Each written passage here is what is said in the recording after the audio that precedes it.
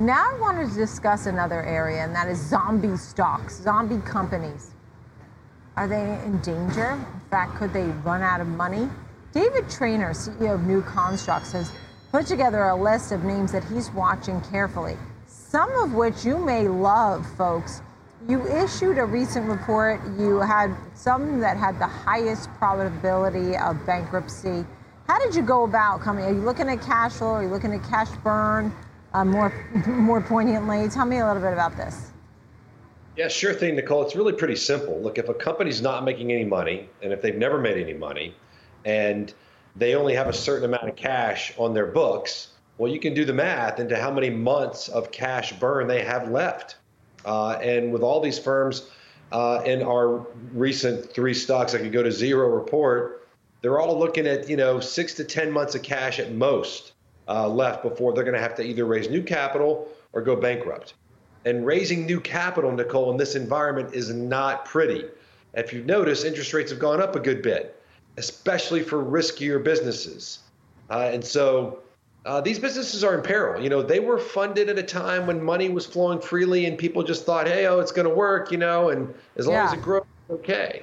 Those days are over. I'm almost obsessed with this list because a lot of these names people like a lot. Names that you think have some Jeopardy moments ahead. First, let's get to the names that you think could actually move to a level of zero. You had Carvana, Freshpet, and Peloton, right? That's right. Zero?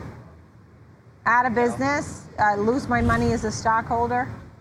I mean, that's a real risk. It's a real risk.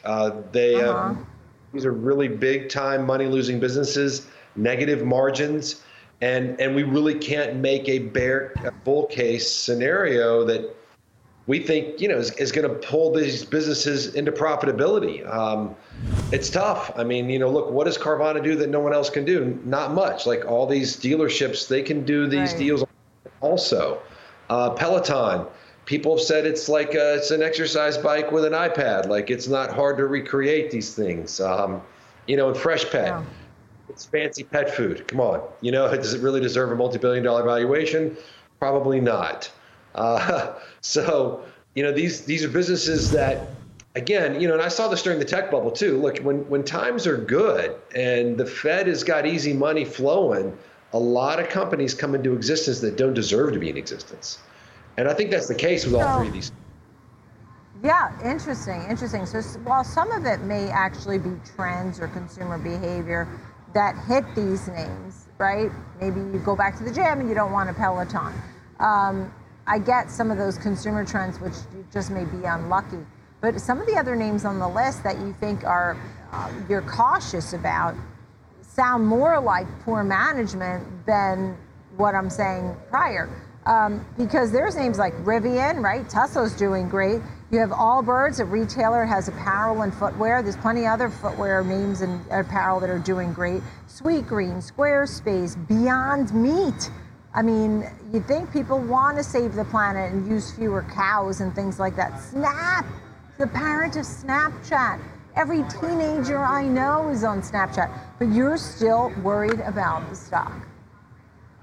Yeah, look, these businesses don't have real competitive advantage. I mean, Beyond Meat, it's ground vegetables, right? Instead of ground beef. Like, is that really a competitive advantage? How many other firms are now making sort of fake meat these days? It's not a big deal. And they're competing sometimes with their own distributors.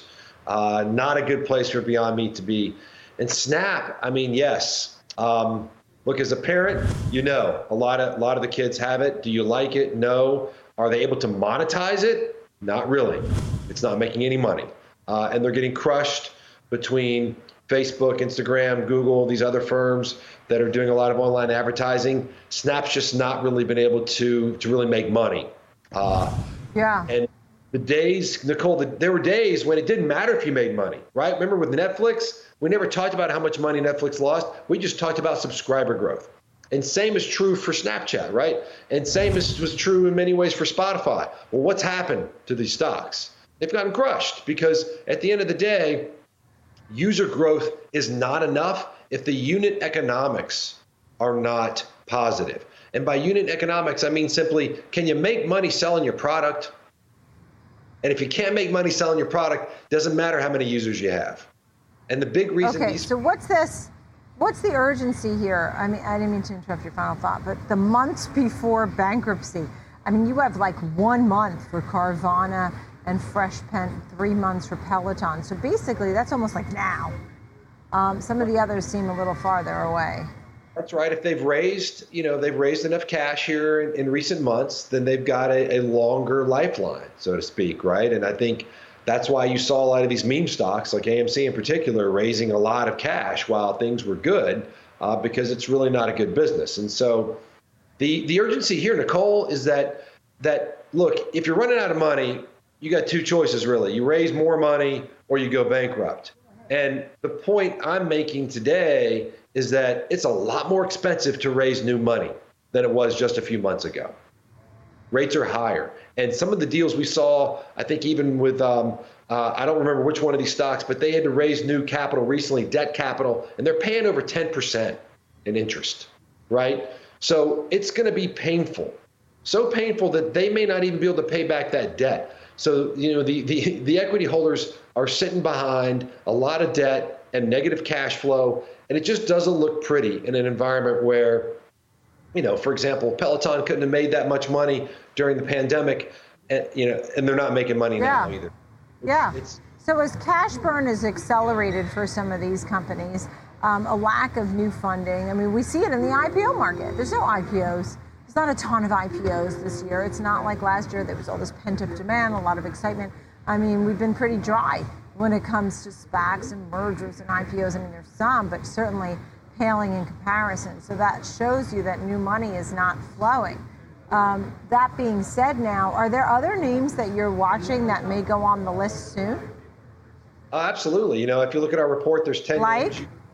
You rattled off a bunch of them. And this is part of what we do is make sure that we take a fine-tooth comb to the financials of every company we cover to make sure we give our clients the truth about profitability. It's not as easy as people think. Footnotes matter. But yeah, when you square, right, negative cash flow to how much cash flow is left on the books, you get a pretty good sense of how long their lifeline is. And again, in a market where, as you mentioned, Nicole, IPO markets dried up. Well, because they IPO'd everything they could in the last 12 months. They knew this was coming. Yeah. They got a bunch of companies that should never have existed. I mean, Sweetgreen, to me, we pointed out at the IPO that we thought that could go to zero.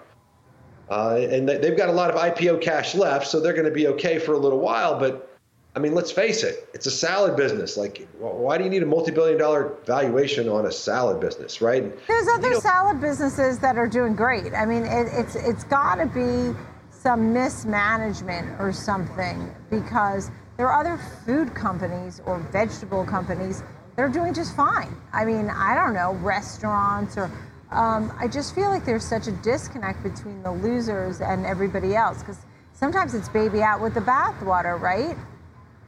I don't know. I don't know if I agree. We got plenty of. I mean, look, as you know, in Manhattan, how many places can you get a salad?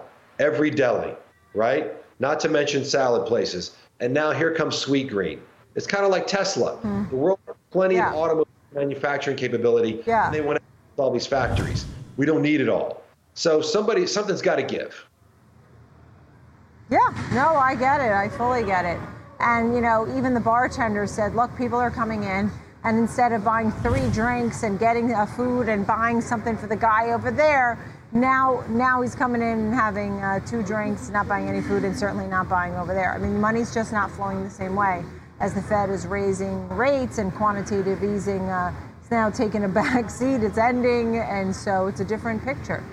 Very well said. David Traynor, nice to have you on, CEO of New Constructs. I definitely always want you back on to give us some scoop on some of these names here to watch. Thank you.